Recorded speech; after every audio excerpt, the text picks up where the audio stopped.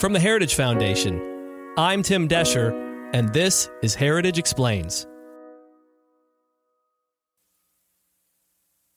On my orders, the United States military has begun strikes against al-Qaeda terrorist training camps and military installations of the Taliban regime in Afghanistan. These carefully targeted actions are designed to disrupt the use of Afghanistan as a terrorist base of operations and to attack the military capability of the Taliban regime.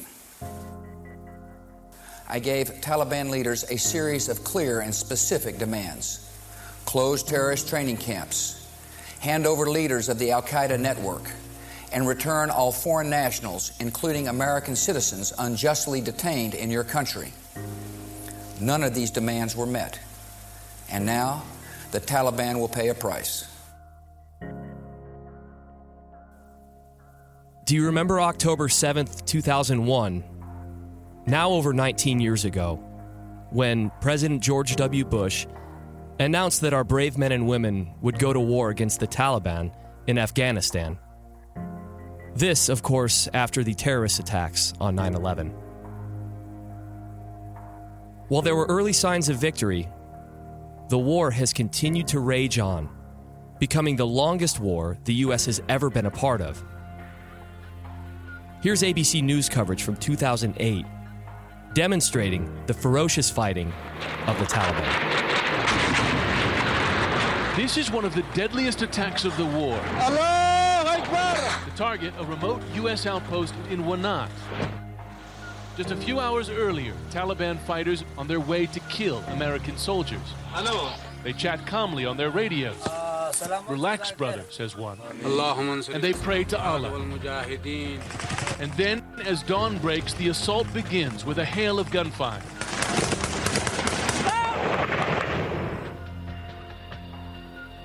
And some form of this fighting has continued since the war started. So, how do we finally get to peace? When President Trump came into office, he was clear that his desire was to end the war in Afghanistan. But that has not seemed possible or likely. That is until this happened late last week, according to Fox News. Defense Secretary Mark Esper says the U.S. will begin withdrawing troops from Afghanistan within 10 days. This comes 2 days after the two sides signed a historic peace deal that is supposed to pave the way to end America's longest war. And here's Secretary of State Mike Pompeo responding to questions by Bret Baier on whether this deal is actually going to work. There's been a lot of work done at detailed levels about how this will proceed. So far, so good. We're just hours into this. I'm sure we'll have days when we start and say that the problem's big, but we're determined. The President's made this commitment. Our mission set is to protect America from the threat of terrorism from Afghanistan, to reduce our cost. I was a CIA director. I was a soldier. I want to see fewer Americans having to make their third, fourth, and fifth trip there, and fewer Americans coming home injured, maimed, or worse yet, never having a chance to be with their loved one again. That's the President's mission. It's what this agreement is aiming to achieve. So what exactly does this deal entail? Is it feasible? Is it practical? Do we know whether or not the Taliban is taking this seriously? And can there finally be peace in Afghanistan? To answer these questions is Luke Coffey. He's the director of the Allison Center for Foreign Policy here at the Heritage Foundation. He's also a U.S. Army veteran who received the Bronze Star while serving in Afghanistan in 2005. This week, we're honored to have him explain. Luke, how long has the country of Afghanistan been at war? Well, Afghanistan has been at war in some fashion or another since 1979, and that's when the Soviet Union invaded.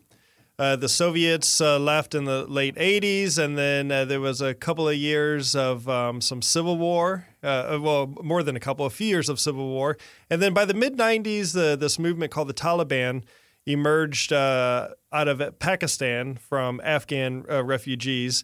And they went into Afghanistan and entered into Kandahar and then later Kabul and then eventually captured 90% of the country. And then there was a war between the Taliban and another group called the Northern Alliance.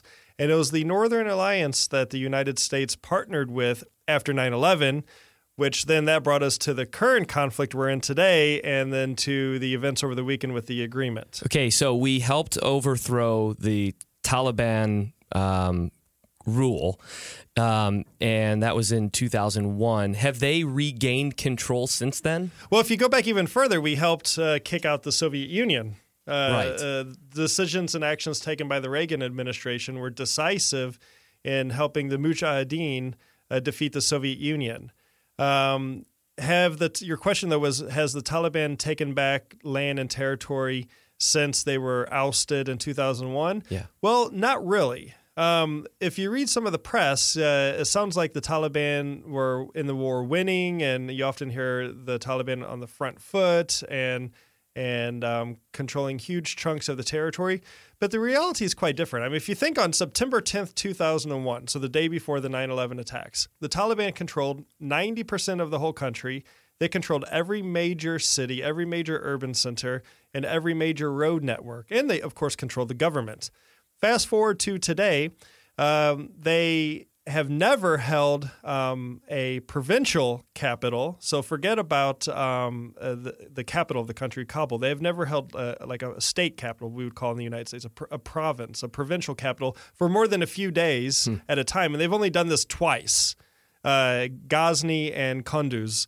And they only held this capital for a few days, and this was a few years ago. So who do we recognize currently as the leaders of Afghanistan? Well, we recognize President Ghani, who was recently reelected as the legitimate government president of Afghanistan, and his government being the legitimate government as recognized by the United Nations and the international community and every country in the world, for that matter. Going back to the Taliban and how much land they control, I do want to make one further point, if I may.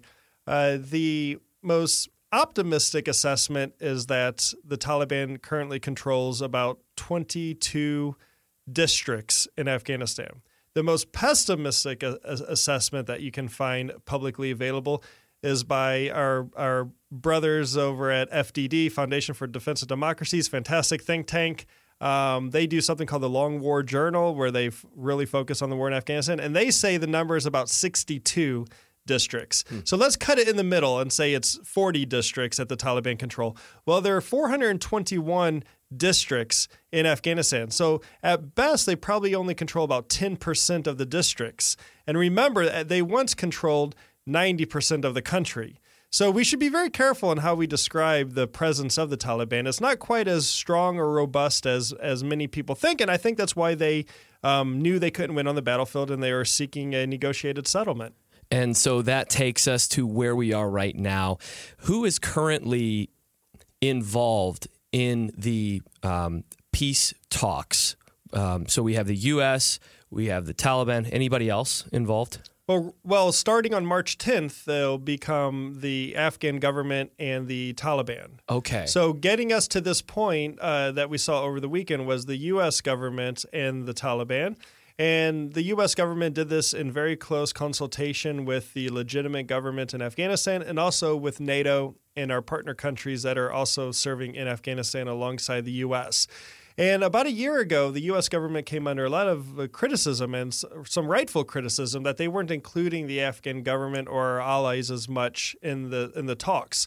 But that's certainly changed. And because of that, I think there is a strong consensus that this deal is supported and is a good way to go forward. And what this deal does between the U.S. and the Taliban, most importantly, is it gets the Taliban talking to the Afghan government. Okay. So ultimately, it's going to be up to all Afghans, because let's not forget the Taliban are Afghans. It's going to be up to all Afghans to work out their differences and chart a path forward. So 2001, we entered Afghanistan for in retaliation for the 9/11 attacks, and we've been there ever since. My question is, why is now the right time for this, and why hasn't this been tried in the past? Well, you have to look at the political context at the time, and you have to look at the way the U.S. mission in Afghanistan has evolved over time, the way the war has evolved over the time. If you look at some of the earlier speeches by U.S. government officials, including President Bush, immediately after 9/11, there were two main goals for the United States to have in Afghanistan. The first one was to kick out al-Qaeda from the country, so al-Qaeda cannot use Afghanistan as a place to launch, plan, and coordinate international terrorist attacks. The second goal was to basically punish the Taliban, to remove the Taliban from power. Basically, it was the 21st century equivalent of a British 18th century punitive raid on the frontiers of India. So it was to go in, punish them. You didn't hand over bin Laden. You don't want to cooperate with us. You're getting punished. You're being removed from power. Well, both of these things were accomplished relatively quickly by early spring of 2002. But I don't think Americans were ready to withdraw from Afghanistan at that point. The World Trade Center was literally still smoking at that point. Right. And there was a high political tolerance to maintain a longer presence in Afghanistan. And what started out as very hardcore national security interests slowly morphed into the nation-building rhetoric. Right. And that kind of became a life of its own over a period of years. But then in 2010, it was decided that by 2014, the U.S. and NATO would end leading combat operations, and they would hand over the duty of leading combat operations to the Afghans, and then the Afghans would then the U.S. and NATO would then train the Afghan security forces. So they wouldn't lead combat operations. So that's what we've been doing now. That's what we've been doing, yes. Okay. Since 2014, we've been mainly in a training, advising, and assisting role. And in parallel to that, there has been a smaller counterterrorism force. So there has been some fighting against different terrorist groups. But for the most part, the main mission of the U.S. and our allies in Afghanistan today is a training, advising, and assisting one. And during the height of the war in 2010, 2011, we had about 130,000 troops in Afghanistan. And now we have 13,000. Wow. So the war we have today isn't the same as it was in 2001, isn't the same as it was in 2009 when President Obama announced his strategy, and it isn't the same that it was in 2014 when we transitioned over to just a training operation. You go through and very well, and I'm going to link to the piece in the show notes, so log on to read more. Let's talk terms here. There's three main points to this agreement. What are those? Well, the three main points are that the Taliban agree to publicly denounce any links to al-Qaeda or other terrorist groups. And there's even according to the agreement, there's going to be some sort of mechanism to enforce this, although the details of that are not very clear. The second one is the withdrawal of U.S. forces and international forces from Afghanistan, a gradual withdrawal. And the third one is the commitment by the Taliban to enter intra-Afghan talks with the Afghan government starting on March 10th. Right. So on the second one is very important about the withdrawal of U.S. and coalition forces because this is actually done in a phased manner. Right now, the U.S. has about 13,000 or so troops in Afghanistan, and in 135 days, this number will go down to 8,600, which is the total that we had in Afghanistan when President Trump entered office. And then over the course of the next 9.5 months, if the talks go well, if it can be seen that the Taliban is living up to their end of the bargain when it comes to denouncing terrorism and not allowing terrorist groups into the territory that they control, then U.S. and international forces will go down to zero. Yeah, and I read that the number of troops, the 8,600 troops, our leaders over there have said that we can maintain what we're doing at that level. Yes. So that means that while we are taking some out, we're not completely holding ourselves out for trouble. That's absolutely right. And I would say that the future of U.S. troops in Afghanistan is still an open question. Because there is no doubt that the Afghan government, in the course of their negotiations with the Taliban, will probably want to get some sort of concession or some sort of agreement with the Taliban that some small level of U.S. forces can remain in the country, whether it's for training or for counterterrorism. So I seriously doubt that the number will go down to absolutely to zero, but it certainly will be a lot lower than what we have today. Okay, I'm a little skeptical about a couple parts of this agreement that I read. Skepticism is good, especially with an agreement like this. Healthy skepticism, yes. I read that the Afghans agreed to release 5,000 Taliban prisoners. How can we be assured that they're not going to go right back to the battlefield? Well, as part of the agreement, the U.S. is committed to the Afghan government releasing up to 5,000 prisoners by March 10th. And then the Taliban will release 1,000 prisoners by March 10th. Now, these prisoners aren't held by the United States. Okay. These are held by the Afghan government. And actually, the U.S. has no final say or authority on this, but the U.S. is committed to encouraging the Afghans to release up to 5,000 prisoners. Now, I will say this. Well, the Afghan government said that they're not very happy about this, and it's likely that all 5,000 will not be released. But remember, it says up to 5,000. And we should also remember that prisoner swaps are as old as warfare itself. Okay. This has happened for thousands of years, two different armies swapping prisoners. I myself, when I served in Afghanistan in 2005, I did detainee operations. So I was dealing with prisoners every single day for a whole year. And I could tell you there's a full range of the types of people that are locked up. You'll have on the very low end, you'll have the guy who was offered by the Taliban $100 if he lays a roadside bomb, and then he was captured and he's put into prison. And on the other end, you have very senior members of Al-Qaeda and the Taliban. So if you release the right kind of people, the people that can reconcile, the people that can sign an agreement to get amnesty, where they promise never to go back to terrorism, and if they do, then let's say they're locked up forever. There is a certain percentage of the prison population that will fall into that low-level category. A guy trying to provide for his family got caught up doing a bad thing, and now he's paying the price for it. So I think it depends on what type of prisoners that are released. But of course, you always run the risk of prisoners that are released going right back to the fight. Okay. Now, the other point of skepticism that I have is the fact that the Taliban has been hesitant, I think up until this point, and you can guide this, they have been hesitant to denounce Al-Qaeda, outright denounce them. They might make a mention of we don't want terrorism or things like that, but have they held up that end of the bargain? Well, they've only now very publicly and very clearly with this agreement stated that they're cutting ties with international terrorist groups. Okay. One thing you have to remember is that, and this is not to excuse at all anything that Taliban has done, but they never, as a movement, really had an international agenda. It's a nationalist, extreme nationalist movement, dominated by ethnic Pashtuns, and they have really had their sights set on Afghanistan as it exists sort of on a map. They've never had global ambitions, but they've allowed groups like Al-Qaeda who have global ambitions to operate in territory that they have controlled. But their number one goal is to try to get influence back in Afghanistan. So again, you have to go into this with your eyes wide open. This is the first time that the Taliban have publicly declared that they will cut ties with Al-Qaeda. This will be easier said than done. According to the agreement, there is supposed to be some sort of observation and enforcement mechanism, but it's not clear what that's going to be.